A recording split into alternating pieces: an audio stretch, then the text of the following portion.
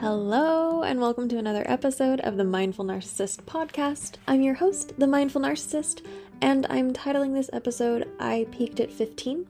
I don't really think that I peaked at 15, but that's snappier than saying that I think I hit one of my peaks at 15. And I intend for the next two to be at 27 and 45.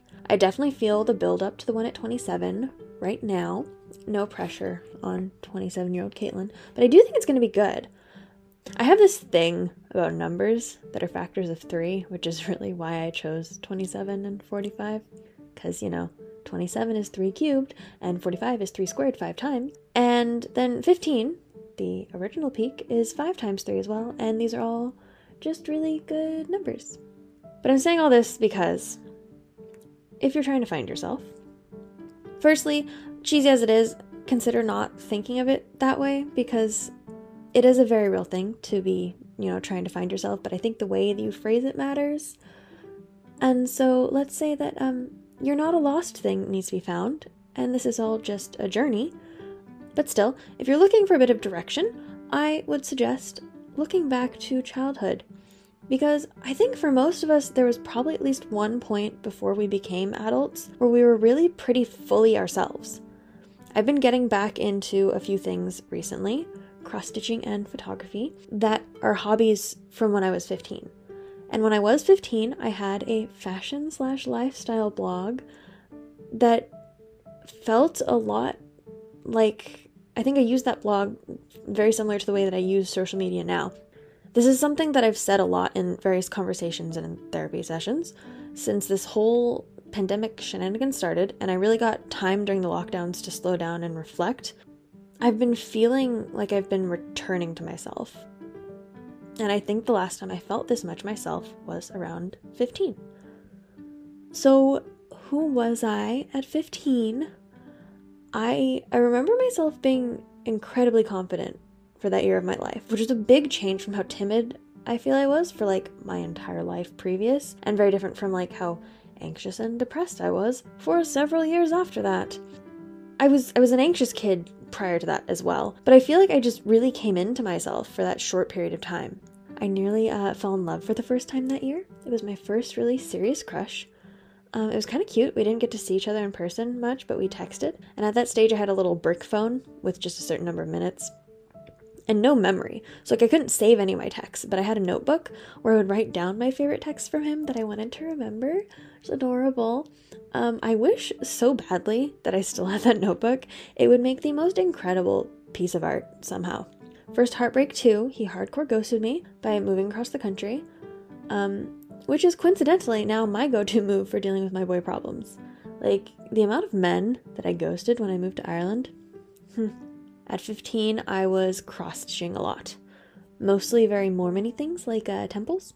My maternal grandma taught me to cross-stitch when I was really little, a good while before she died, I think, and she died when I was 8. But the pattern she taught me with was these pansies with Lily of the Valley. I think it was 6 maybe when I started it, and I finished it when I was 14 or 15 and getting back into cross-stitching. I now have a tattoo of that cross-stitch, my first one, that I started with my grandma. She would make us cross-stitch Christmas ornaments every year, and I have so much love for my grandmother. If I were into the idea of guardian angels, she would definitely be mine. I started cross-stitching again to feel close to her, and now that I've started it again, now as an adult, it still really serves that purpose. But now, I think I also really appreciate the ritual of it in a way that I doubt I really did at 15, and the way the tiny crosses echo the tiny circles in my drawing practice. I'll just sit there for hours with it. I love it, and I love that it makes me feel like I'm in touch with teenage me as well as in touch with my grandma. And then photography. So after my disposable camera adventures recently, which I loved, I'm now properly getting into film photography, or starting to anyway. I've got a friend's old film camera and a load of black and white film. And this last weekend I went out and I did intend to do it properly and watch a ton of videos and read things about how to adjust it and whatnot. And I got a light meter app on my phone because I know my friends who shot film used one. But then I got restless and just looked up how to load film and senselessly tweaked a few things. looked at the light meter app and like, I don't know, I thought it would be more intuitive, but it made no sense. So I just like didn't bother using it at all. And I just went out in the evening when there were some nice dramatic shadows and walked around downtown and shot an entire roll of film with absolutely reckless abandon. And it felt amazing. And I can't wait to do more. I've had a digital camera, like a DSLR, for a while now. I got one before I went to Italy that I ended up actually selling before I moved to Ireland so that I could pay for my immigration fees. And then I got another one a year or two ago that I still have now. But I never really saw my digital camera as something that I could make art with. It's just like a tool for documentation. I really just use it to document shows I've curated or art that I made. I kind of hate using it otherwise. For several years now, I've professed a hatred for photography. And I've blamed two experiences for that. First, the course I took in Italy, and then the wedding that I shot. So the course I took in Italy was with this professor that I think had very, very high expectations for me because I was either the only art student in there or like one of two art students. And so we started off every class with a critique, and you were meant to, bring your 3 best images from the previous assignment to the table. And I remember our first critique, she had me go first because she was like, oh, you've done critiques before. And I put up my 3 best photos, and her first comment was, and you're sure these are your 3 best photos? And it was really funny because like after the class, everybody was like, oh my gosh, like, are you okay? That was awful. And I just brushed it off and I was like, guys, I'm an art major. Like, this is just how critiques go. I'm totally used to it. Which was an absolute lie because none of my critiques during my undergrad were real critiques at all. Like, this course was probably the closest I ever got to like that stereotypical breaking your soul type of art school critique. But yeah, she was a very harsh critic, and I'm sure it's because she just wanted me to do well because I was an artist, but it wasn't particularly encouraging, and I had a really hard time adjusting things, so I gave up and just shot on auto. And there was one day that like I think I forgot my SIM card. No, not SIM card, SD card. That's what cameras use. I forgot my SD card at home, and so I had to shoot the entire class on my phone. And it was a food photography day. And that day I came out with the best images I had all week because I hated the camera. So yeah, that was the first experience that made me hate photography. And then after I got back from Italy, I was asked to photograph a friend's wedding reception, which was held in the Cultural Hall of a Mormon building, which is basically the gym. So already terrible lighting. And for their decoration, it was exclusively lit with fairy lights. So extremely poor lighting. I was kind of set up for failure. And also, like, I'm pretty sure I was only asked because I was, like, an art major and I owned a camera. And that just makes people think that you know how to photograph things. But, yeah, so I did a really terrible job shooting her wedding reception. And I felt really terrible about it. And I spent hours and hours and hours and hours and hours, like, trying to edit the photos into something that I could be somewhat proud to send her. And, yeah, it was bad. It was really very bad. For a while now, though, I've said that the course in Italy was my first experience with photography, and that I've always hated it and been awful with it. But as I was thinking about what I was going to say in this episode, I remembered that actually the first course I took for photography was when I was 15. I'd, like, completely forgotten about it. But I actually loved that course. You have to get elective credits to graduate high school, and music is an elective, but since I went to a performing arts high school and everyone was required to take music, and the point of an elective was kind of to get to choose a class, they gave us 2 weeks every semester where we got to choose 2 fun elective classes and do nothing but those 2 classes for 2 weeks. It was actually really great. I took a lot of really cool classes. Like, that was how I took Irish. I took sailing once, and I took a culinary arts class. I took cricket, but really just because the boy I was dating was in it, and I was literally just the scorekeeper the whole time, which was a bit ridiculous. But anyway, I took a photography class. At the time, just with my tiny little, the 2000s digital cameras. But I loved everything about that class, and I loved going out and taking photos every day and editing them after. And I liked the photos that I took so much in that class that I went and I printed them out into a book paired with some of my favorite quotes at the time, which is basically my first venture into creating zines. So like, I have a history of this stuff. But it was really fun to remember that actually my experiences in college were not my first experiences with photography. They just kind of spoiled my experience of photography. And this joy that I'm getting from it right now is, again, something that's harkening back to that fullness and joy in life and in myself that I got to experience at 15. I also, as I mentioned, had a fashion lifestyle blog at 15. I'm pretty sure I've also mentioned this before on previous episodes. I think I mentioned it in relation to the coincidences in my life leading up to Ireland, because when I made this blog, my dad didn't want me putting my real identity on the internet, so I gave myself the pen name Neve, which, you know, is an Irish name. But I started this blog as a personal progress project, which is that program for girls 12 to 18 years old in the Mormon Church. I'm not sure how exactly I fit it into one of the values, a fashion blog. Personal progress is split into values, which are faith, divine nature, individual worth, knowledge, choice and accountability, good works, integrity, and virtue. And I am very impressed that I can still rattle those off from memory. So each value had a handful of shorter tasks called experiences, and one big 8 to 10 hour project. I can't remember exactly the time requirement. I think the blog was for my divine nature project, but again, no idea how I made that fit. It was like my third time around doing the whole program, so I was probably being pretty loose with the prompts that time around. But I started this blog, and I posted outfits and lifestyle posts, which is hilarious because, hello, I was 15, I was a child, what lifestyle? I had a lot of blogger friends, though, which is also hilarious to me. I've recently kind of randomly just been coming across a lot of the bloggers I used to follow when I was a blogger.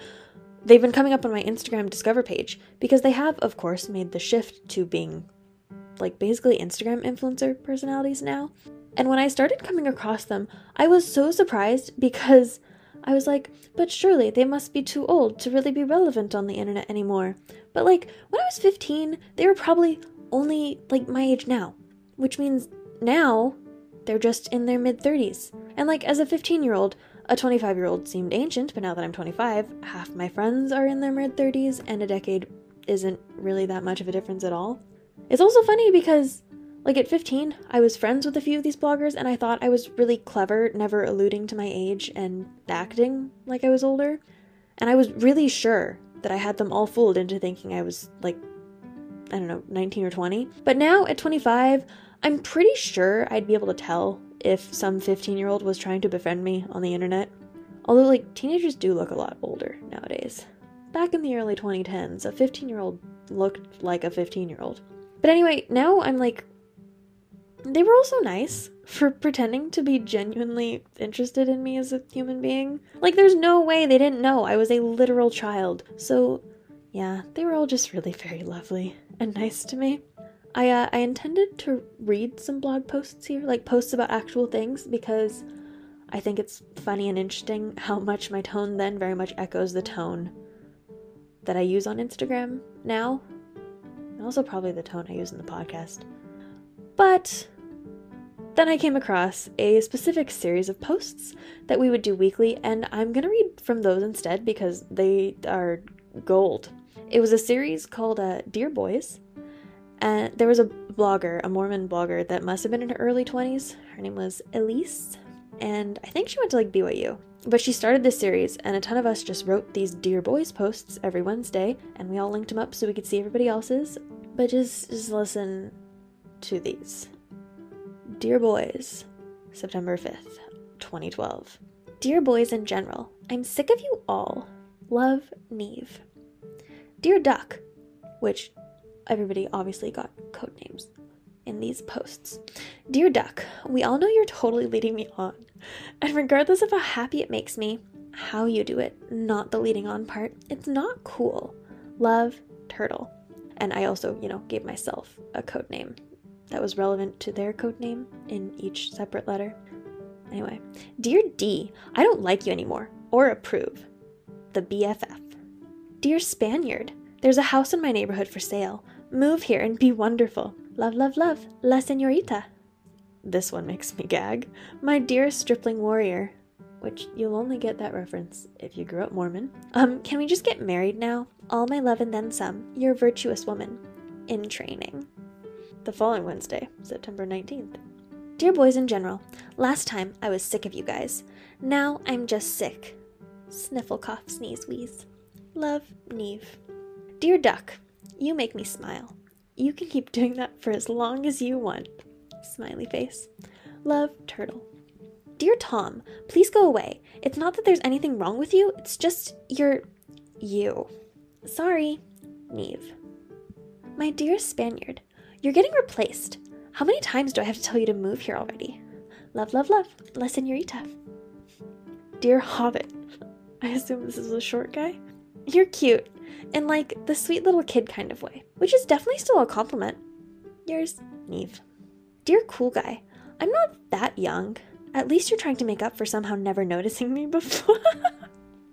I can't even read these. At least you're trying to make up for somehow never noticing me before. Sincerely, not a frosh. October 17th. Dear Red, I don't even like you, but you were number 1 on my list for a while. You do this and you're a winner. Too cute. And this is linked. I'm not gonna click on the link right now, but I'm pretty sure I actually do remember this. I'm pretty sure it's a link to, is it from the Princess Diaries movie? I think. Where the guy, like, takes an eyelash off of her face and, is like, oh, make a wish.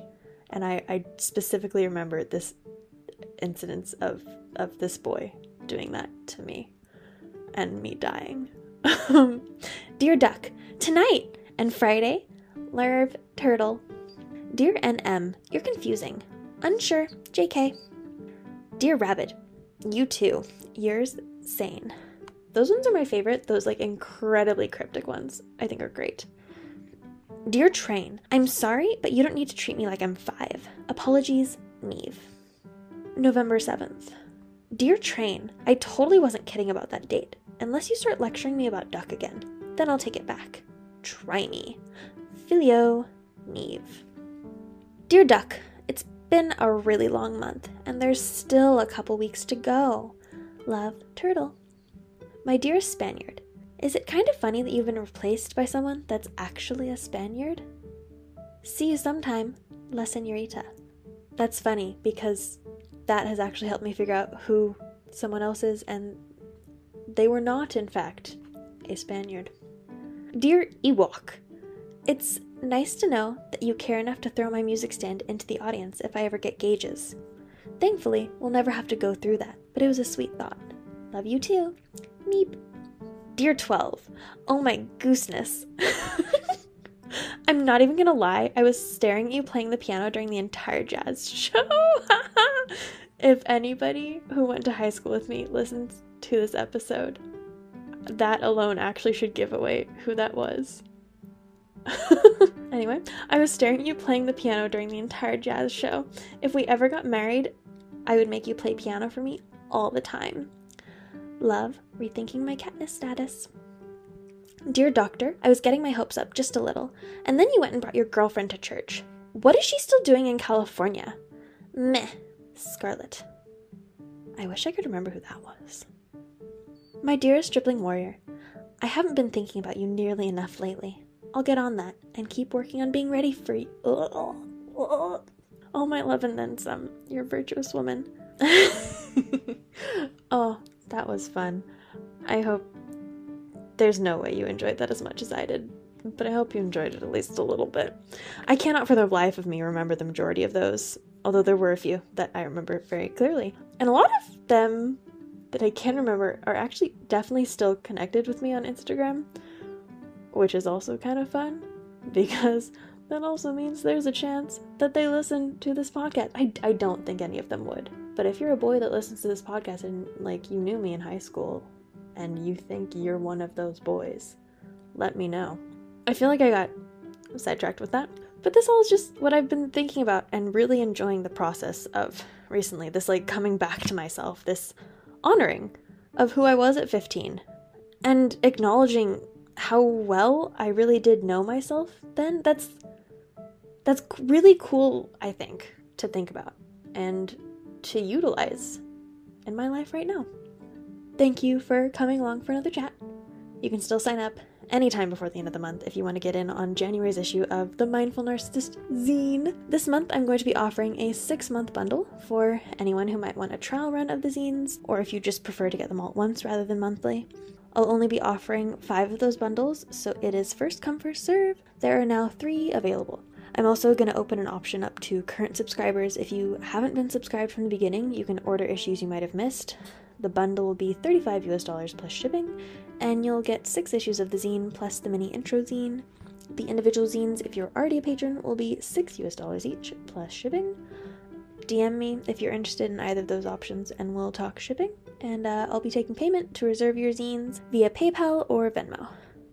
You can also sign up to be a general patron if you just like the podcast and want to offer some support but not receive a zine. Both tiers are €4.50 or $5, and the link is patreon.com/themindfulnarcissist. You can follow me at Caitlin W for daily Mindful Narcissist content and reminders and announcements about the podcast. As always, like, share, review, all that good stuff, and my DMs are always open. I'll see you next week for another chat. Mwah!